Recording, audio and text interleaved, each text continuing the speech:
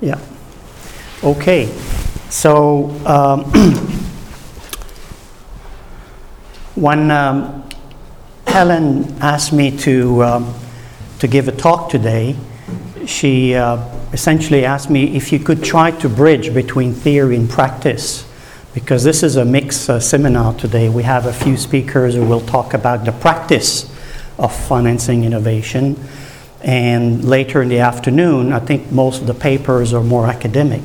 So I think I will make that attempt today, and this is what I've got on my agenda. So give you kind of a bit of make a case for why financing innovation is important. It does matter. Give you some points to that effect. Give you an overview of the global venture capital industry, because it may not be obvious to many of you who are not studying the subject as to how it is distributed around the world at the moment. And then I will try to give you a sense of the different sources of financing that are available to the entrepreneur at different stage of the development cycle of the firm. Okay, so it's not a one-to-one. And finally, if I manage I will kind of naturally introduce the kind of the papers that will be discussed and presented and discussed later today. Okay, that's my agenda. So if you take a broader view of entrepreneurship for a moment, you can think of, just to kind of provide some context for innovation finance. It typically starts with the opportunity. You know, someone thinks of some new idea, a new concept, and so on, and the entrepreneur. And even at that early stage, eureka, the entrepreneur seek to develop the opportunity, think it through, perhaps add initial resources to it to kind of move it a bit further ahead so that it is sufficiently attractive for investors to come in and provide financing. Okay, so you got this kind of triangle. Opportunity, this is a very simple model. It's not my model, but I use it quite often because it's easy to remember, so it works for me. Opportunity, entrepreneur, and resources. And what I'd like to do is draw your attention to resources. There are all kinds of resources that the new opportunities does require. You require technical resources, human resources, and of course, financial resources. And that's the focus of the session, the seminar today. Now, I want to stress that this is really important that the entrepreneur, together with its investor /partners, do try to get this in balance. Okay, sometimes you have a kind of great opportunity, but it doesn't have the right skills or human capital to develop it, or not sufficient resources. So unless this model is in balance, it's likely to fail.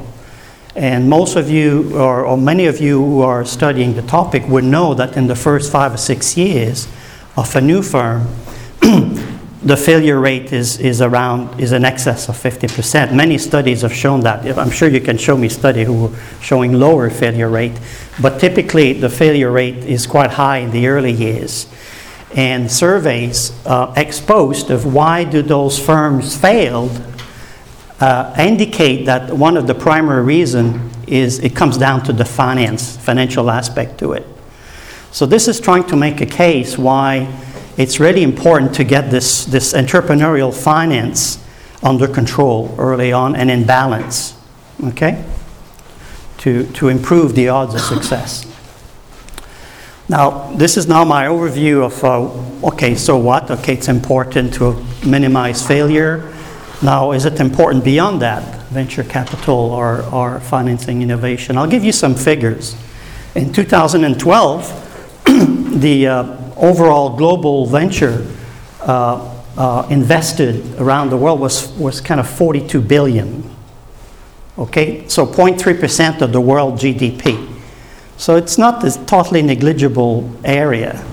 It's quite important. The other thing that's important at this point in time, over 85% of that figure is invested in advanced or developed economies, as opposed to developing economies or emerging economies or perhaps poorer economies who are sort of trying to get on the bandwagon.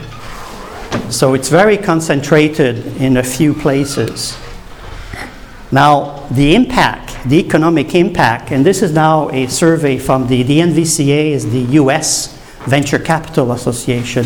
So this is a survey financed by the NVCA a few years back, which shows that in the 25 years prior to 2007, so this is like early 80s if you want, a number of firms which were all VC funded, the Apple, Microsoft, just to give you some, these are big names today. Those did not exist 25 years ago.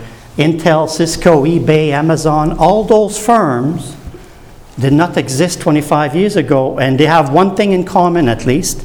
They were all VC funded at one point. And if you look at the market capitalization of those firms today that were VC funded in the last 25 years, it's significant, it's huge. And just to put in context, these are some of the figures that came out of this study. 2.3 cumulatively, all these companies that were VC funded, 2.3 trillion in revenue cumulative. This is just the US situation, 10 million jobs, 17% of the US GDP. This is very, very significant by any measures. Now, the other point that's interesting, and this is a separate analysis here, if you look also over that period, the last 20 to 30 years, if you want, what we've seen also is the percentage of the total of the Standard & Poor, the largest 500 companies in the US, the percentage of the value of those companies that consist in intangible assets have increased significantly. Now, intangible assets is things like patents, trademarks, copyright, intellectual property, which at its roots you could think innovation, something you can innovate, it's worth trying protecting. As you see, it's now 80% of the value of the top 500 companies in the US consists of intangible asset as opposed to the other way around 30 years ago. So there's been a massive transformation.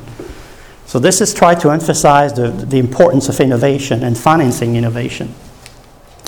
Now, if you look at the industry for a moment, the global industry, over the last 6-7 years, you will see that if you look at some of the, I don't know if you can read that from the back row. Sorry, apologize. It's hard to cram everything in one slide, but you'll see the number of VC rounds, venture capital investment rounds, it's pretty flat over 6-7 years. If you look at the number in the first column, the number in the last one, it's about the same. Also, in terms of, we talk about 42 billion. Well, that's what it was 7 years ago, 42 billion. So it's been fluctuating with obviously the ups and downs of the economy, but it's not going anywhere soon. It's pretty flat. Okay, so that's one message I want. It's big, it's important, but it's not growing massively. Okay, it's pretty sort of stagnant, I think, in the recent past.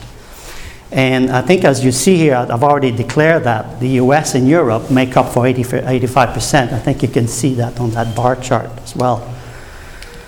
So just to give you some highlights, in 2012, this is the most recent year I had access to, the number of VC funds declined actually by 13% year on year. So these are new VC fund raised every year around the world. You raise a new fund and then in the following few years you invest it, try to make good of it. So that number of new VC funds has actually gone down. The amount of money raised is down by 30% as well. The other issue also, which those of you doing work on IPO or M&A, initial public offerings, this is when you list a company on the public markets, an initial offering, or an M&A is a merger and acquisition when your company is sold to a larger company. So that's essentially how VCs get their return on investment via an exit. Well, it just so happened that the exit environment has been very difficult ever since the Lehman Brothers kind of financial crisis we've been in. It's been improving a little bit and then down, but it's been very difficult Just some figures here. The IPO declined by 30% also in 2012, and also is VC-backed M&A activities are down. Okay. The other point I want to stress is it's VC, if you take the global picture, it's very concentrated in a few places. Everyone's heard about Silicon Valley, isn't it? So there are a few other hotspots in the world, but by the time you get over the top 5 or 6, 7, you pretty well cover the whole venture capital story worldwide. So we'll see that on the next slide. And the other point I want to stress in terms of trend is this is not new. It's been that way for a number of years. But venture capitalists tend to invest in opportunities that are a bit further ahead, i.e. they have already an initial product. It may not be a fully featured product, but the product is starting to ship in small volume. And then they feel at that point the risk is not too high to put, is about right to put significant amount of money. Usually VCs will invest up millions, not a few thousands of dollars or pounds, it's millions. So, but they're looking for that right configuration. So all that to say that the numbers are large, 42 billion, but a very small portion of that, around 5%, that's pretty fixed, hasn't changed a great deal over the last 5 years, is going to early stage. And that's a bit worrisome. Because, it's a bit like a funnel. If there's nothing coming in the funnel, nothing will come down at the end. So the ecosystem has to be in balance. So I'm raising these issues because they're not new. People refer to the equity gap as being the issue, But, what it means is that I think the papers we'll be talking about, presenting today, will actually address new models to address these issues to some extent. By the way, you can stop me at any time. I know there's a structured Q&A unless Carlo tells otherwise. You can stop me to ask questions, a practical question as well. As I say, I'm more of a practitioner VC than an academic at this point. But I'll be glad to answer those questions you have. So just to give you an example, this is where these, as of a year ago, where these hotbeds, this is the Bay, Silicon Valley, New England, Boston, we all heard about MIT, there's a lot of hot stuff coming out there. Southern California, this is San Diego, and then you got New York and the United Kingdom. Obviously, the United Kingdom is not like it's a country, but by the time you cover London, Oxford, and Cambridge, I know there's someone from Manchester, I think that's where the bulk of it is going, so it's very concentrated in the south as well. So you see, that's 50% of the global VC, and China is coming and growing fast. It's mostly around Beijing, for those of you who are familiar with the situation there. But by the time you cover the top 4 or 5 hotspots, that's the industry. And am I going backward? No. Okay. So this is to kind of stress that you see this yellow band at the bottom. This is the early stage.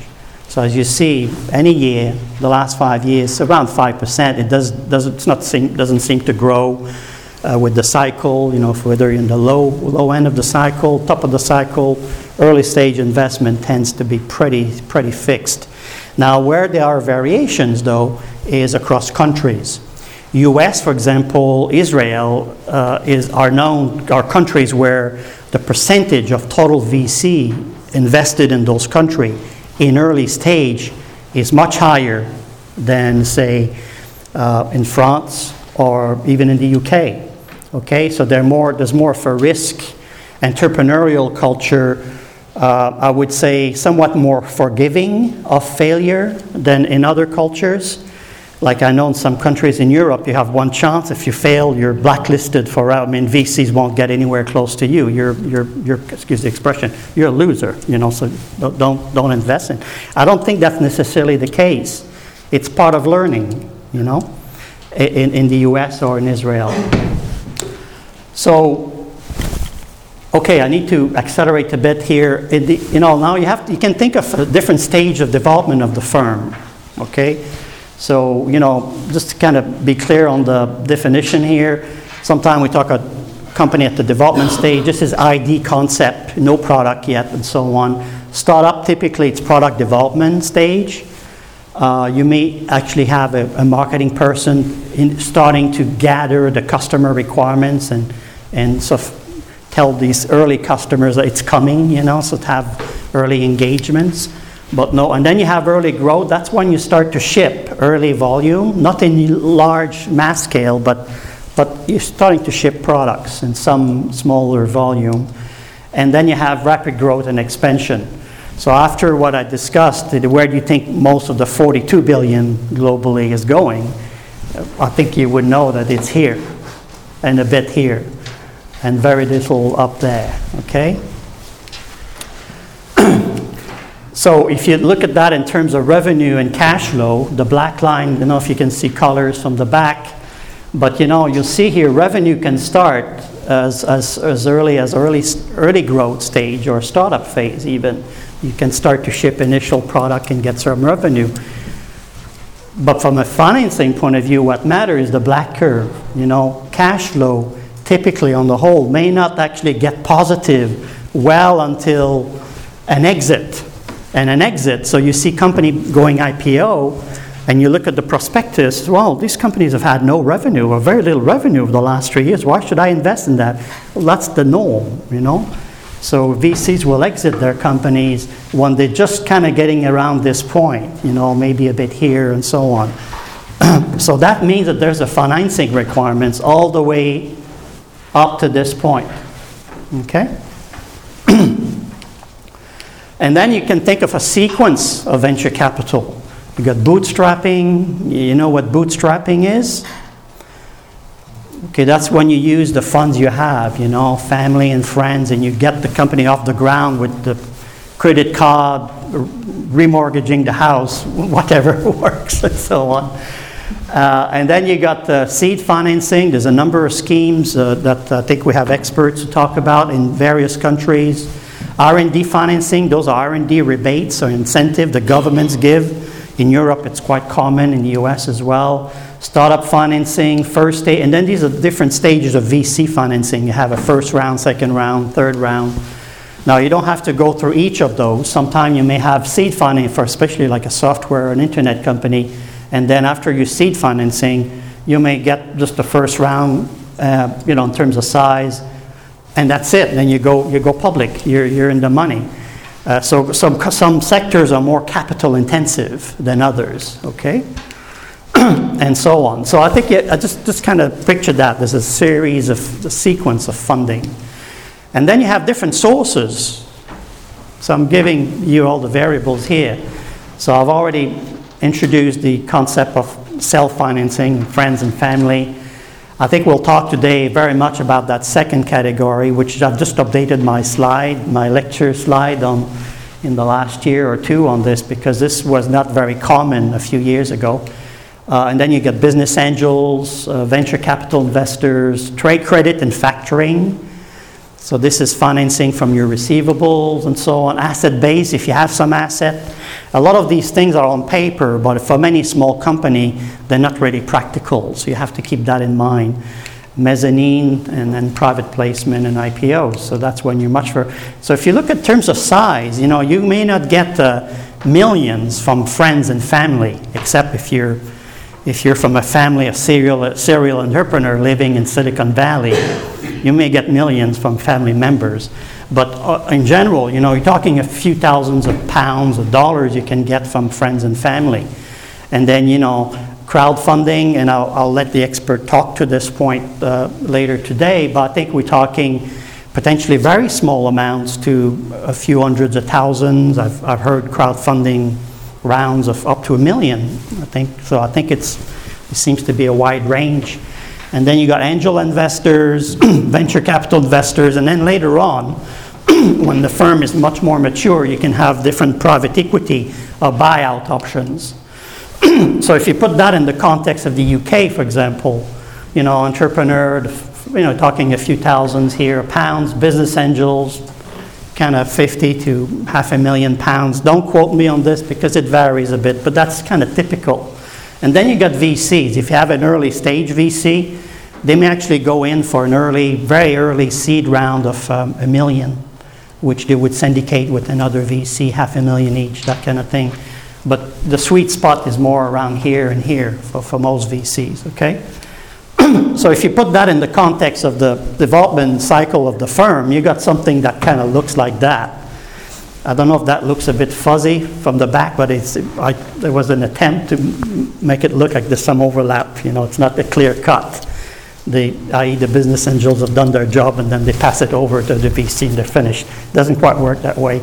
And that's what this slide is trying to show, is if at whatever stage you're at of your firm, you may have different options, okay, different sources that may be applicable to you. So, you know, you can't just rule them out. Some of them may be interested in your venture, although it's a bit earlier stage than they normally do. So you have to keep that into account, okay?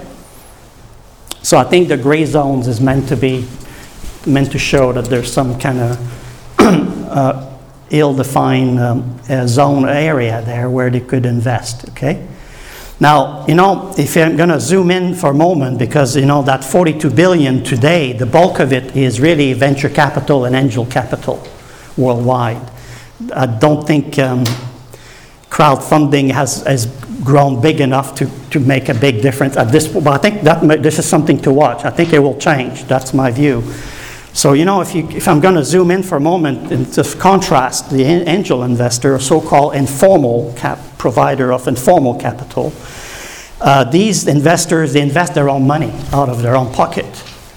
So, you know, they don't need to ask and get agreement from other investors or go to an investment committee to get approval and so on.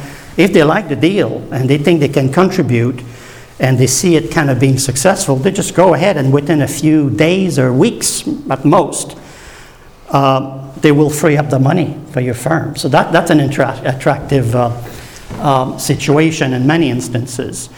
Having said that, they don't have typically the ability to invest, let's say you kind of have a more capital-intensive business, to invest millions. So if you know you're going to need that at some point, you need to start to nurture and think about venture capital investors as well. Okay?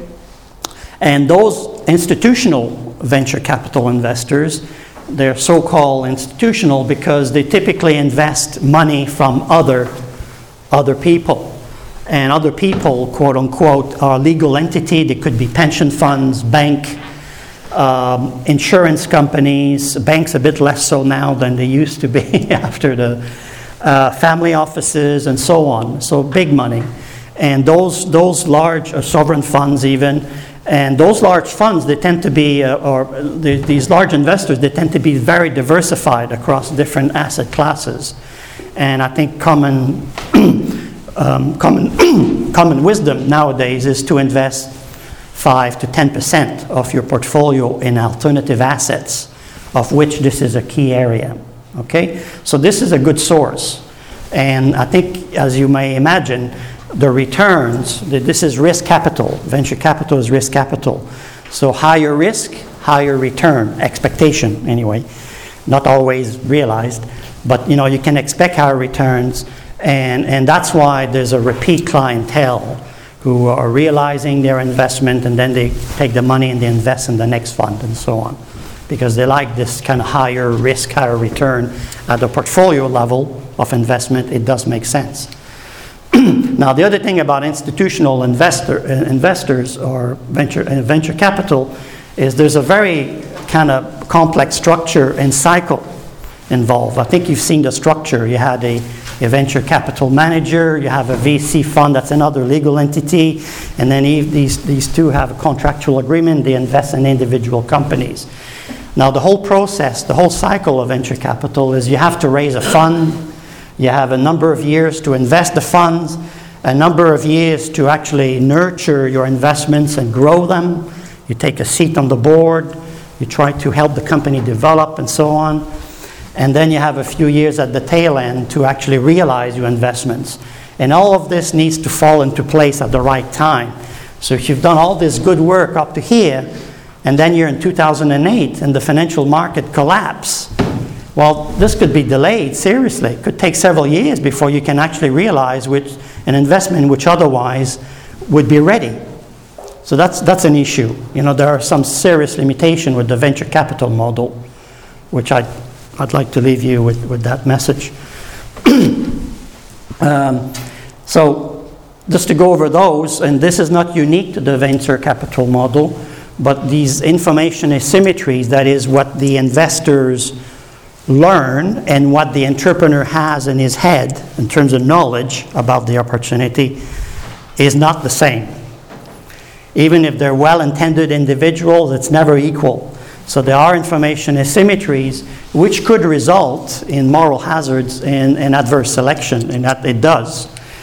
So that's an issue. It's not unique to venture capital, but it's important in venture capital because this is capital which is financially motivated to achieve a return. So in that context, it's an issue, more so than in other. Lack of early stage financing, particularly regional equity gaps and the so-called terms of market failures, perhaps, is an issue as a result of the rules and terms under which the VCs are working.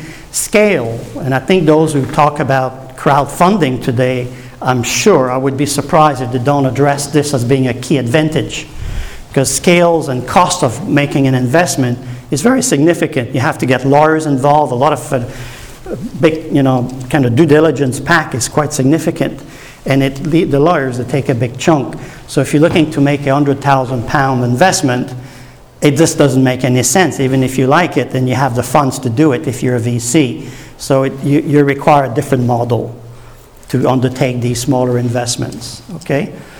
And the other one is, I think, which will be discussed also, is, we saw that concentration of VCs in a few hotbeds around the world. I don't believe personally that, therefore, that's where all the innovation around the world is. I believe there is innovation elsewhere, where the venture capital is not there, and therefore it's not being developed, and so on. So there is an issue there. So you can think of that, a lot of good people with good ideas, they're not getting funded, and you never hear about them. You never hear about those opportunities. They never take off. So this is my kind of smooth sort of transition I attempt to. So therefore, we're going to talk today about a number of different approaches to alternatives to VC funding, the traditional VC model. Talk about hybrid investment model, hybrid in the sense of government/private sector funds, so where the government incentivizes the private investors to actually look more seriously at these early stage opportunities, incentivize them in some ways. And this has proven to be quite successful in a number of places, including the UK, with some of you may be aware of the ECF, the Enterprise Capital Funds, introduced under the last Chancellor on its 6 years now. Also, EIS have been around for even longer, and SEIS, Enterprise Incentive Scheme, whereby the individual investor get tax rebates for putting money into those funds, rather than give your £5,000 of tax back to the government, never see it again. If you put it into those funds, at least there's a chance something may come back. There may be some returns. So these have been quite attractive in VCTs.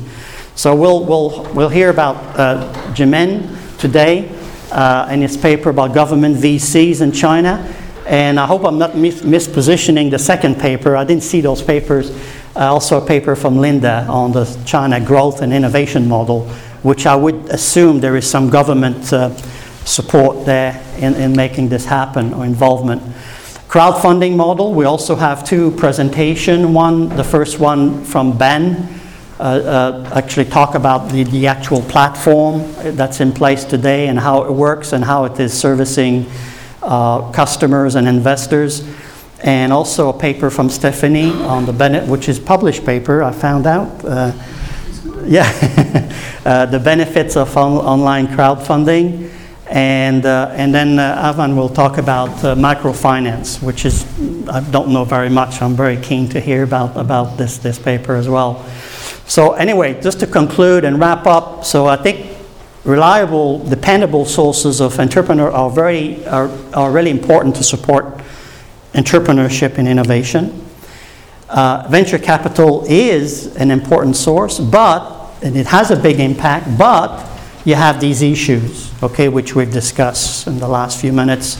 So it has some limitations, and therefore I think it opens up the way for alternative financing models, which I think have just emerged in the last few years, which I think looks very promising.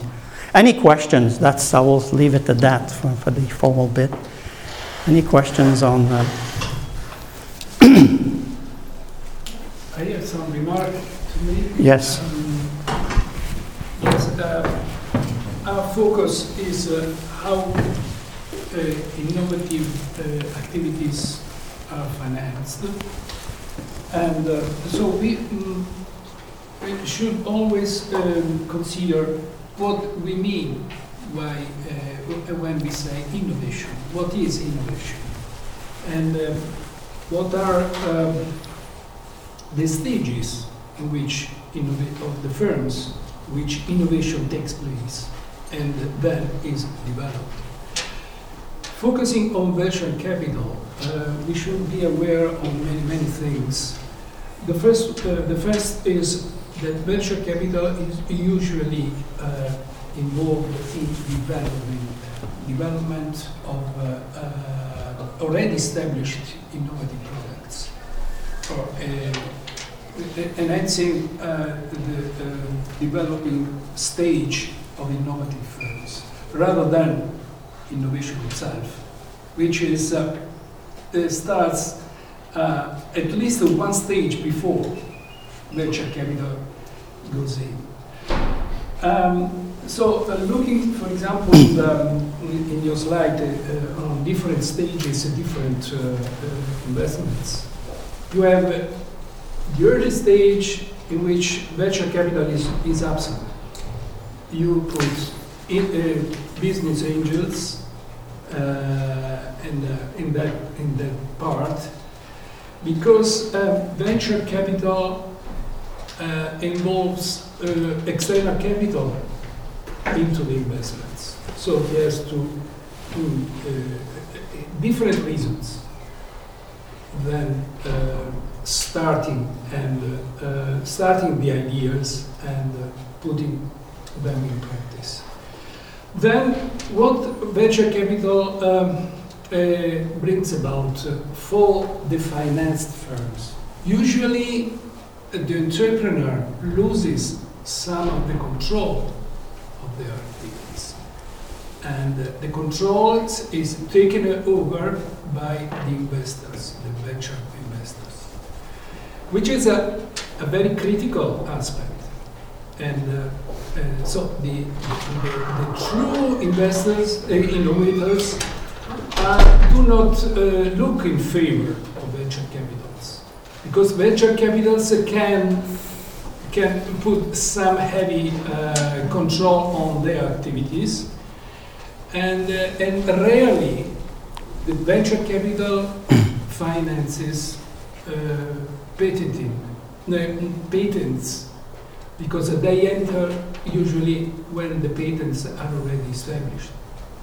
So if you use patents as an indicator of innovation, which is a very, very weak indicator, the venture capital is completely out of the picture, as you put into the slides.